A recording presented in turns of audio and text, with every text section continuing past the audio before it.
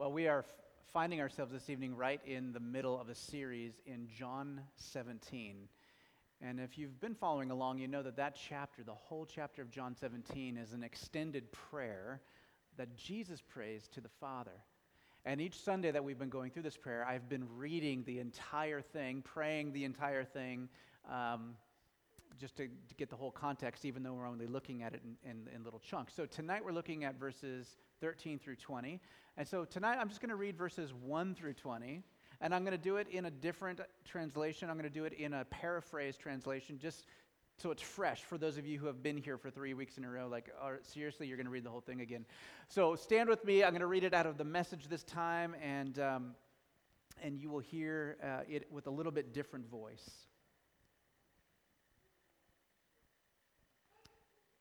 Jesus prayed, "Father, it's time. Display the bright splendor of your Son, so the Son, in turn, may show your bright splendor. You put him in charge of everything human, so he might give real and eternal life to all in his charge.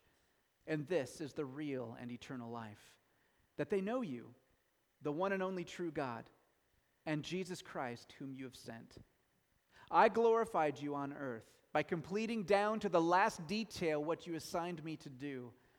And now, Father, glorify me with your own splendor, the very splendor I had in your presence before there was a world. I spelled out your character in detail to the men and women you gave me. They were yours in the first place. Then you gave them to me, and they have now done what you said. They now know beyond the shadow of a doubt that everything you gave me is firsthand from you. For the message you gave me, I gave them, and they took it and were convinced that I came from you.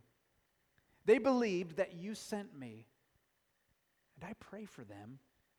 I'm not praying for the God-rejecting world, but for those you gave me, for they are yours by right. Everything mine is yours, and yours mine, and my life is on display for them. For I'm no longer going to be visible in this world, but they'll continue in the world while I return to you. Holy Father, guard them as they pursue this life that you conferred as a gift through me, so they can be one heart and one mind, as we are one heart and mind. As long as I am with them, I guarded them in the pursuit of the life which you gave through me. I even posted a night watch, and not one of them has got away, except for the rebel bent on destruction, the exception that provided the rule of Scripture, or proved the rule of Scripture. But now I'm returning to you. I'm saying these things in the world's hearing so my people can experience my joy completed in them. I gave them your word, and the godless world has hated them because of it, because they didn't join the world's ways, just as I didn't join the world's ways. I'm not asking that you take them out of the world, but that you guard them from the evil one. They are no more defined by the world than I'm defined by the world. Make them holy. Consecrate them in truth. Your word is consecrating truth. In the same way that you gave me a mission in the world, I give them a mission in the world. I'm consecrating myself for their sakes, so they'll be truth consecrated in their mission.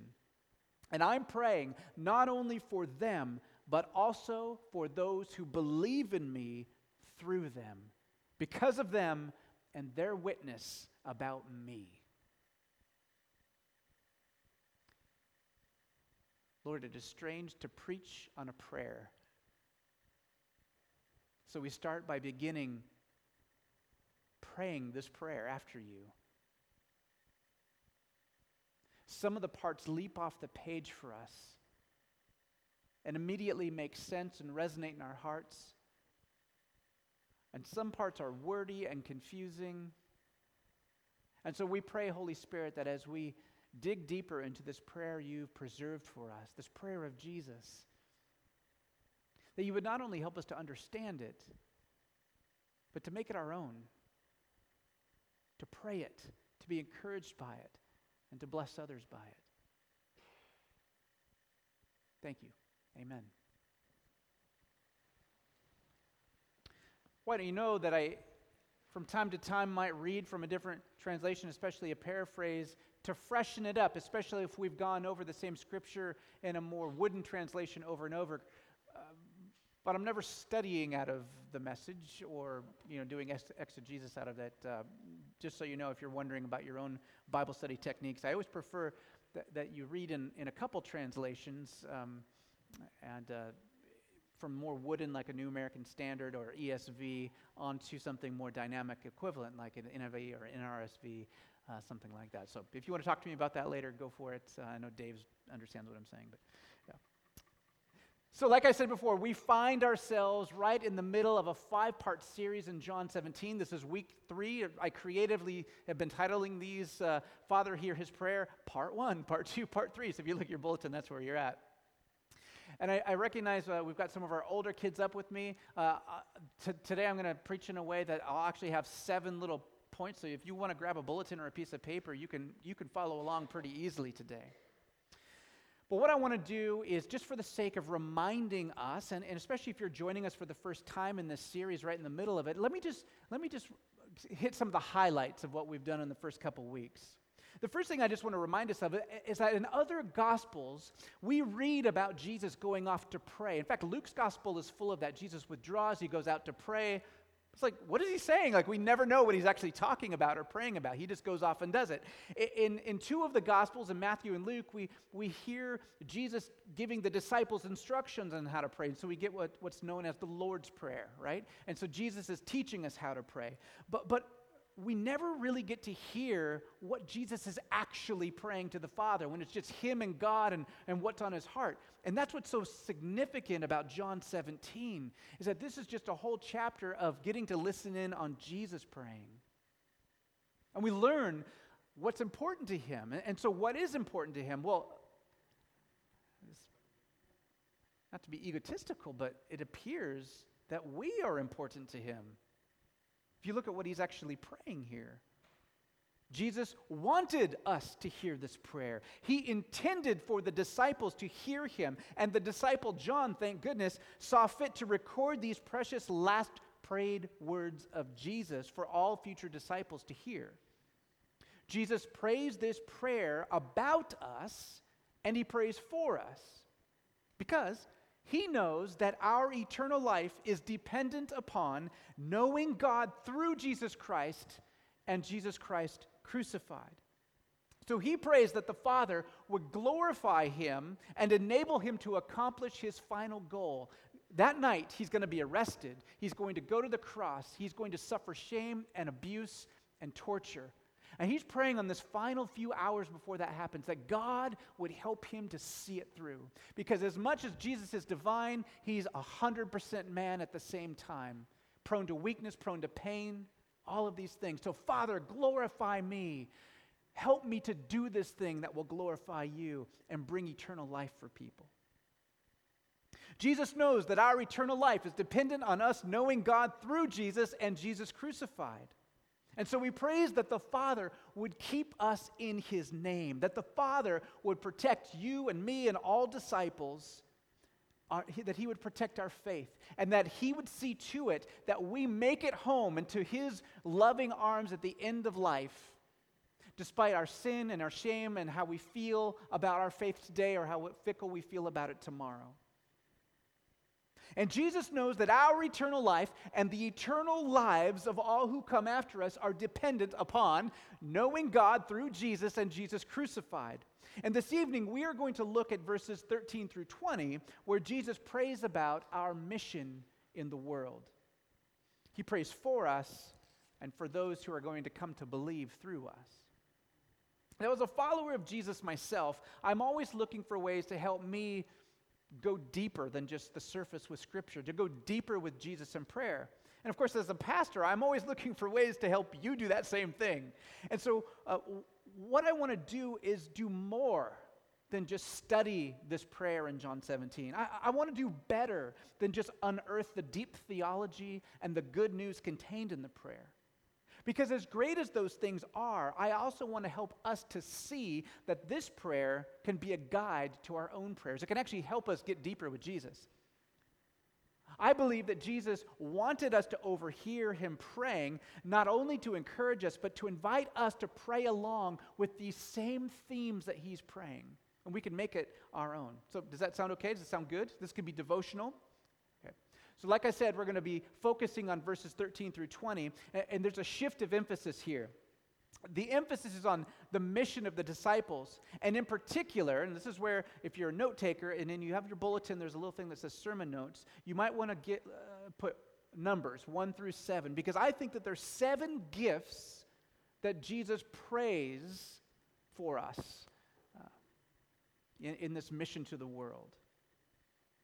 Okay, 7 gifts. And the first gift that Jesus prays that the Father would give us is his joy.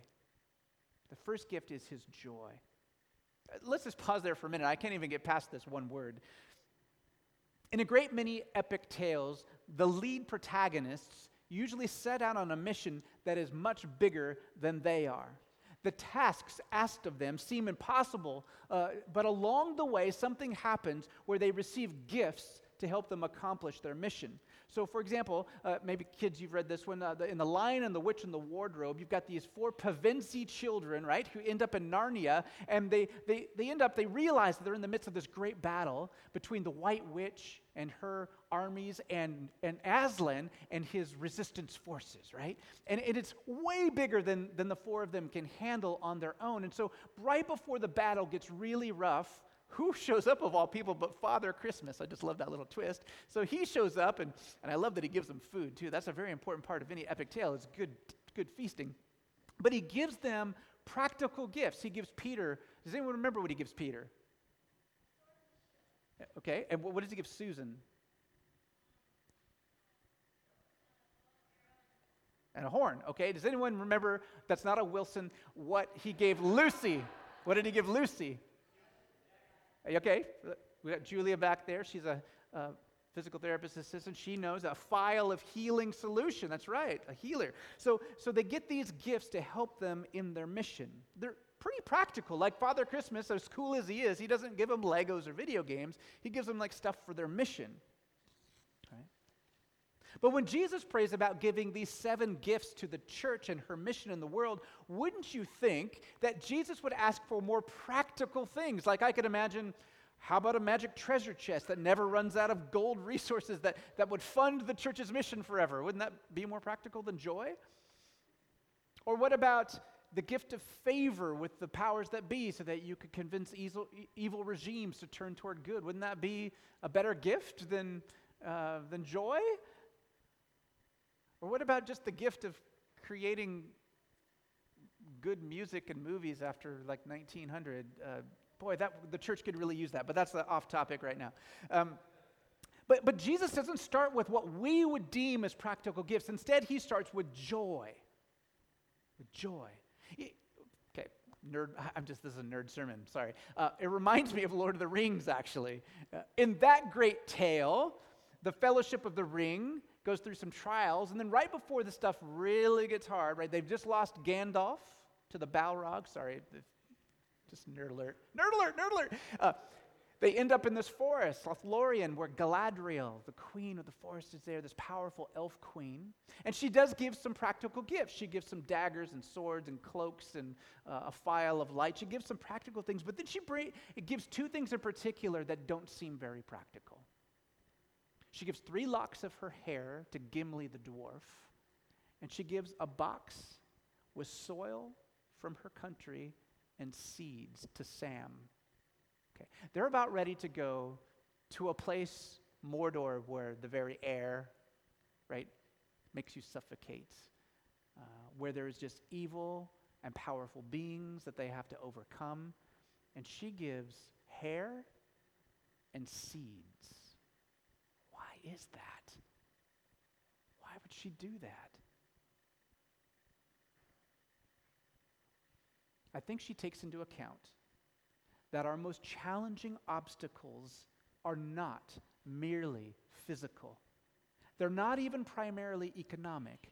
Our biggest obstacles in life are often a lack of beauty or truth and a lack of hope. Gimli was a squat, bumbling dwarf, but he was made speechless when he saw Galadriel's beauty. And when asked, Gimli, what do you want for a gift? He said, I would love just to have, he could ask her for anything. He asked for one hair from her beautiful head. One hair. Now this beauty, and she gave him 3. And that is a beautiful thing, not only because of the magnificence of her hair, but of her grace in giving him 3 times what he asked for. And that would carry him, the beauty that he held with him would carry him, her deed would carry him through the darkest moments of his adventures to come.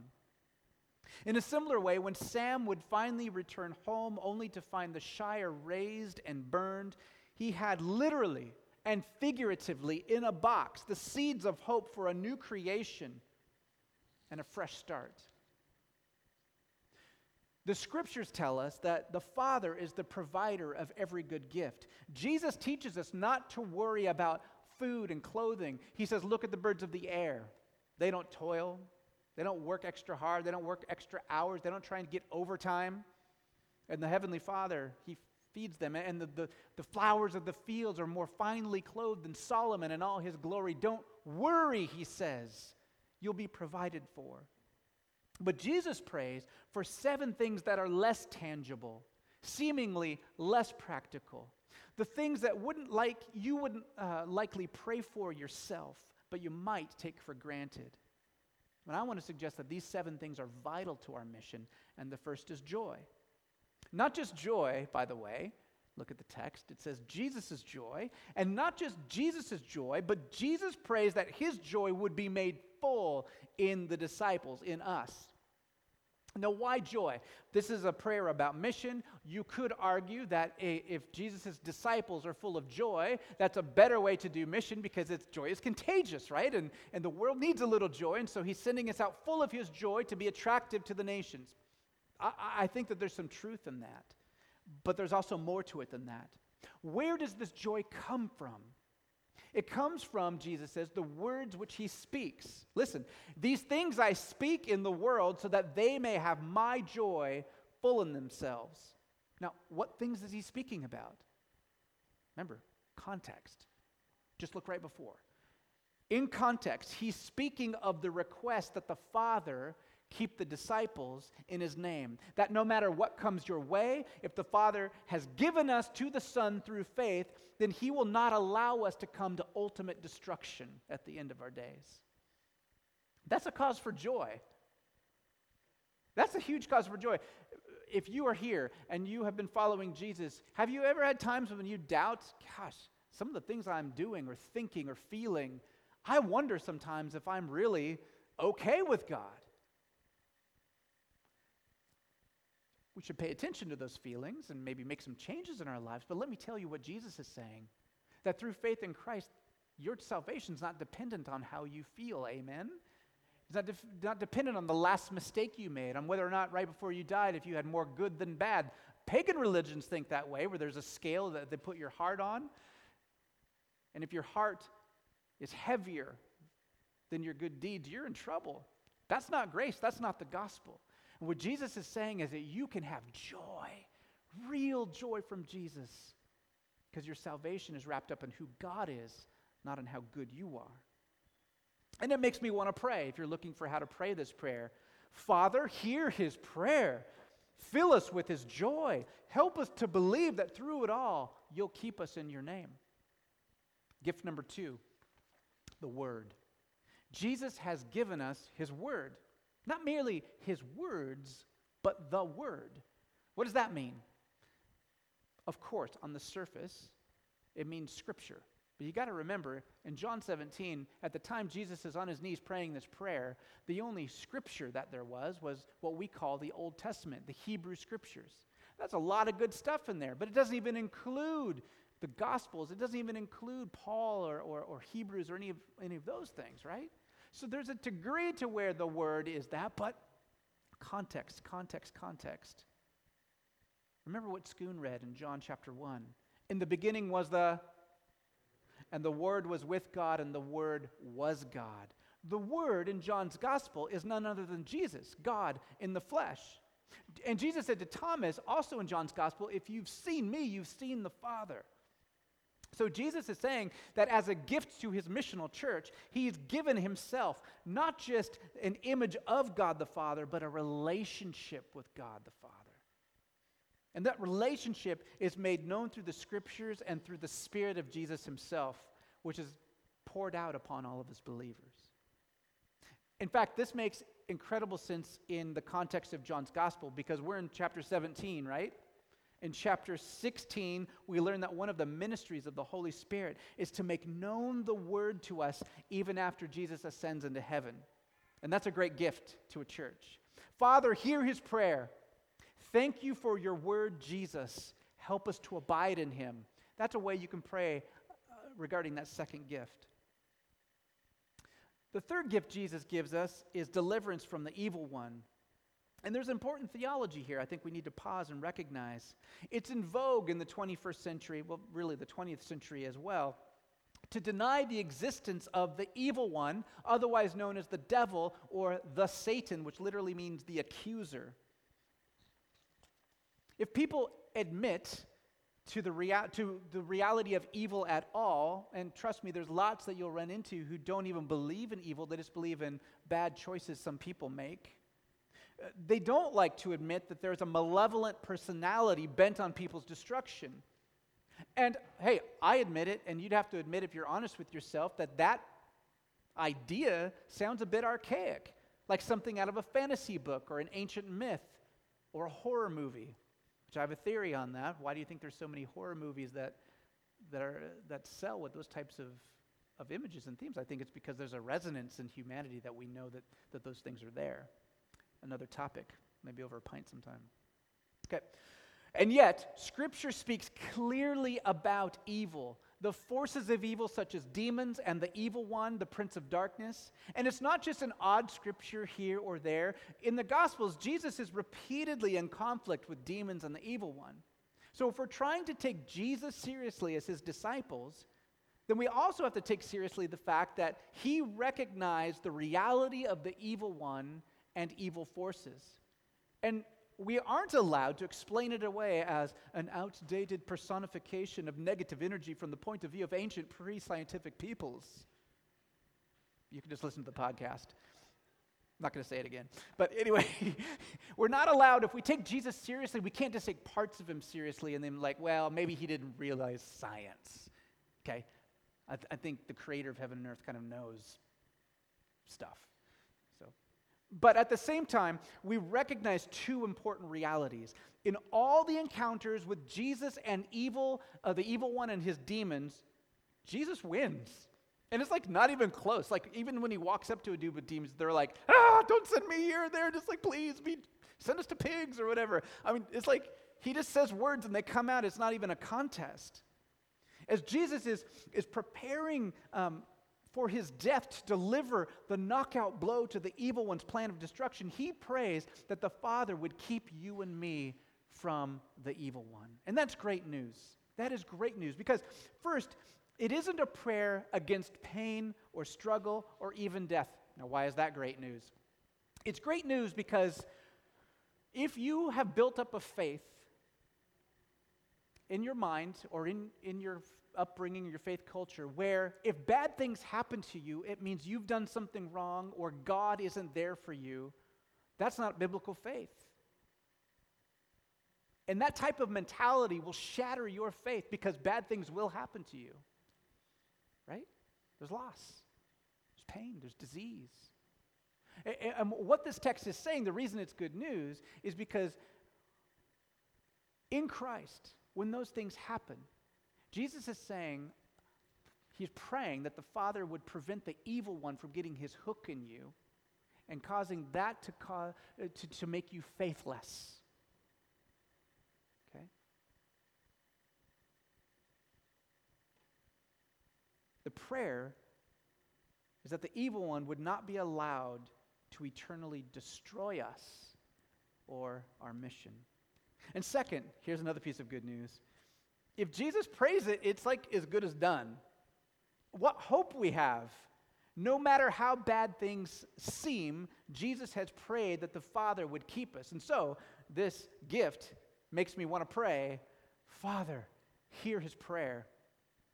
And we can join in by praying the prayer Jesus taught us to pray, that last part where it says, deliver us from the evil one, for yours is the kingdom and the power and the glory forever and ever. How we need that to be true. Amen. This leads us directly to the fourth gift Jesus prays about to accomplish our mission. The reminder that through him we are citizens of another world, citizens of God's kingdom. Now, I want to make it a very important distinction here before we move any further. There are two Greek words most usually employed to say the English word world. Okay? So, I want you to say the word gain. Yeah, it's like G-A-I-N, but it's more like G-E-N.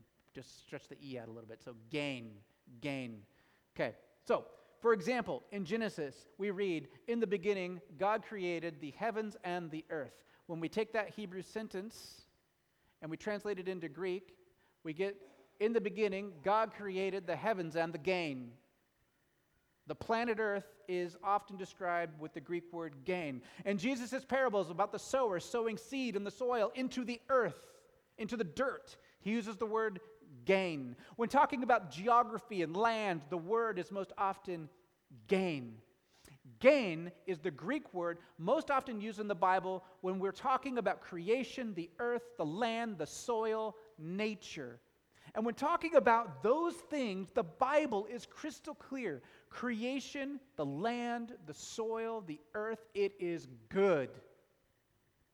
We are people of the earth, people created to work the land. The first human being was labeled or titled or called the Adam. Literally, I don't know if you knew this, but in Genesis 2, it's not Adam as like a proper name. It's Ha-Adam, the Adam. Adam is a word that comes from Adama, which means the earth man or the dirt man. God gathered up dirt, breathed his ruach, his breath upon it, and it became an Adam. Okay, so we're connected to creation. And when the word gain describes the planet Earth or the land or it is good. And you need to hear that because God declares a good creation from the very beginning to the very end. So when Jesus is praying about his disciples not being of this world, he isn't talking negatively about creation or implying that we're going to some other planet or place. The word Jesus uses isn't gain, it's cosmos. Say cosmos. Cosmos. Cosmos can be used to describe the heavens and the earth. Sometimes it is. But in John's gospel, it's usually used to describe culture or society. Specifically, human society organized around anything else but God. That's the world. Some societies place family above anything else. Ancestor worship and loyalty to family above God or individual freedom. Other cultures place the common good above all, even if it takes a dictator to force everybody to give their fair share. And still other places place the illusion of the American dream as the center of policies or practices. These are all examples of the world. And Jesus gives us the gift of citizenship in a different world, the kingdom of heaven. That means that if we feel out of place in this world, in this culture, and we ought to at some extent, we shouldn't be discouraged about that. We're from a different atmosphere altogether. The closer we are to being Christ-like, the more weird kind of the air feels and the way things work in economics and politics and arts and entertainment. There's redeemable things in all of those aspects, but there's also some kind of, that's quite line up with Jesus. We're from a different economic structure where we don't have to fear scarcity or not having enough because we know we have a Father who provides. So this part of the prayer invites us to pray, Father, hear his prayer. Help us to trust in our true citizenship. Help us to love the people in the world while rejecting the world's values when they come into conflict with your values. So, quick side note. Not everything in the world, just because it doesn't have a Christian stamp on it or a fish on it or from the Bible, not everything is bad.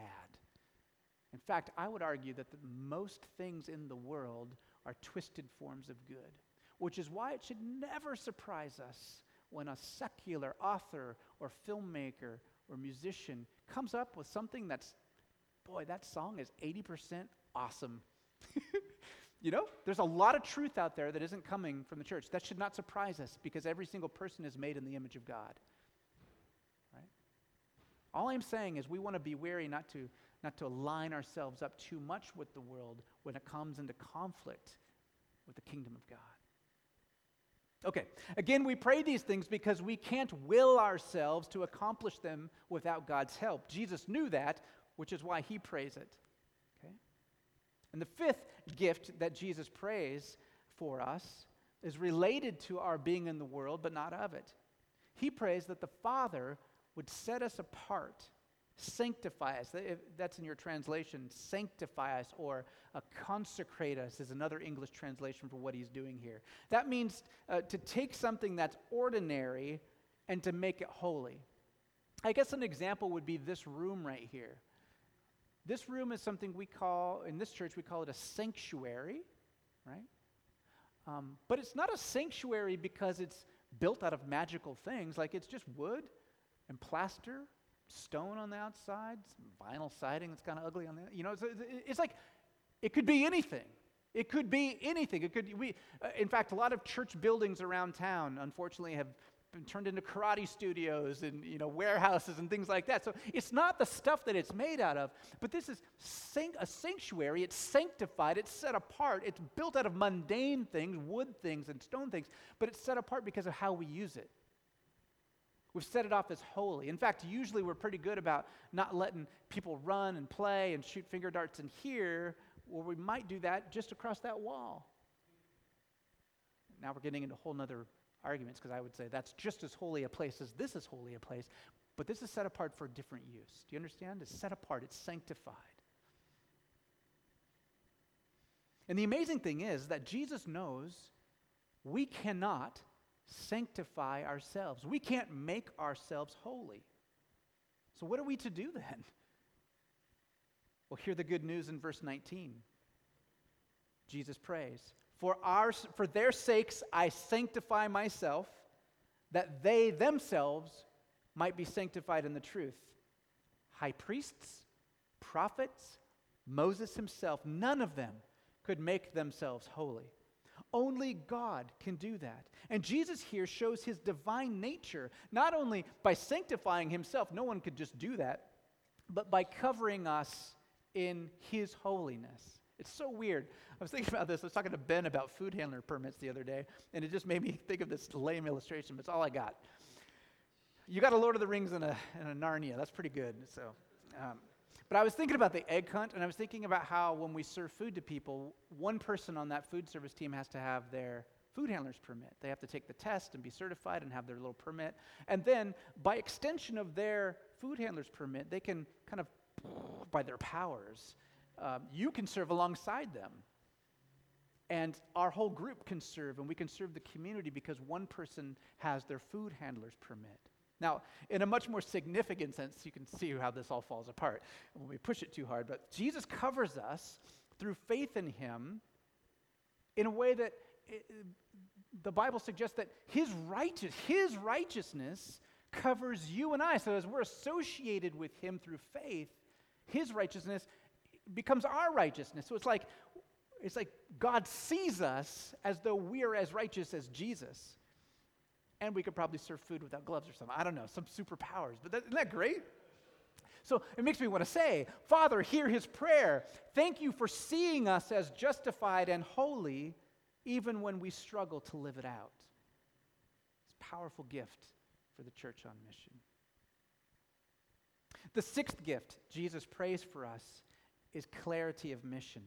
He prays, as you sent me into the world, I also have sent them into the world. First of all, don't miss this. I mean, this is so good. It's a gift of purpose. It's a gift of purpose. We aren't just floating through life wondering why we're here, what we're supposed to be doing. We've been sent for a mission. The difference is, whereas Jesus came to point people to himself, he's like, oh, I am the Father in the flesh. When you see me, when you hear me, put your faith in me, because that's how salvation comes. Now, Jesus dies, ascends, sends us his Holy Spirit who lives in you and me and us as a church. The difference is, we're not saying, look at us, come, we are your Savior. Quite different. We're saying, look at him. That's why all these sermons are about Jesus, all these songs are about Jesus, and some of them encourage us to point others to Jesus, but it's all about Jesus for the disciples, right? And it's all about Jesus for us. So it's a gift of purpose. Our mission is to point people to Jesus. And there are a million ways to do that, from plumbers to pastors to teachers and people on the other end of a phone, technical support operators. All of those types of people can be pointing people to Jesus. And so when you're discouraged by the state of the world or feeling listless in life, remember, breathe. You weren't called to save the world. You were called to point people to the one who saves the world. And the way you do that is through your speech and through your actions. So we mimic the one who is going to save the world, and we live as though that kingdom we're breaking in now, because it is. So that means we make decisions that are good for the earth and for people, but never feel all of that pressure that if I had just erased my carbon footprint 1 more pound of carbon last year, I would have saved the world. No, you wouldn't. It doesn't mean you give up. But what it means is, don't feel all the pressure, right? We point people to the Savior, and we mimic him the best we can. Okay? That is so freeing. Father, hear his prayer. Help me to remember that I have been sent. Help the church to remember that she has been sent. And thank you that we are not the Savior. We are the ones who have met the Savior and gladly point people to him. That's a much different, that's so freeing. Oh, so good. Okay. Finally, we get the 7th gift Jesus prays for us who are sent out on mission. And that is the fact that despite all of our sinfulness, all of our disunity, all of our arrogance, and all of our timidity and failure, Jesus makes us fruitful in mission. He prays about those who will believe through the word of the original 11 disciples and those who will come after. And apparently the prayer worked, because I'm looking out at a bunch of people, and I know most of your stories, and you're at least bumbling in the right direction with me toward Jesus, your disciples. And that means that the Father has heard this prayer way back when and continues to hear it for generation after generation, and I've got to have faith that it's not going to end with you and me. Not if we can help it, right? Not if he's faithful. That our mission is bumbly and full of failure and fits and starts as it is as a church, well, maybe we just shouldn't take ourselves too seriously, right? The gift of this prayer is that our mission will be fruitful because God will make it fruitful, because Jesus has asked for it. Let that be an encouragement to us as well. Father, hear his prayer. Encourage us by the reality that the fruit of the mission is produced by your power and your grace, not our perfection, not our programs, not our efficiency. Help us to be less obsessed with ourselves and more passionate about your mission and your glory and our neighbor's good. Thank you for praying these 7 gifts over us as you send us on mission.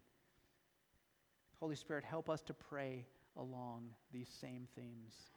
Not only for our church, and not only for the church in the world, but for the church of future generations to come. Amen.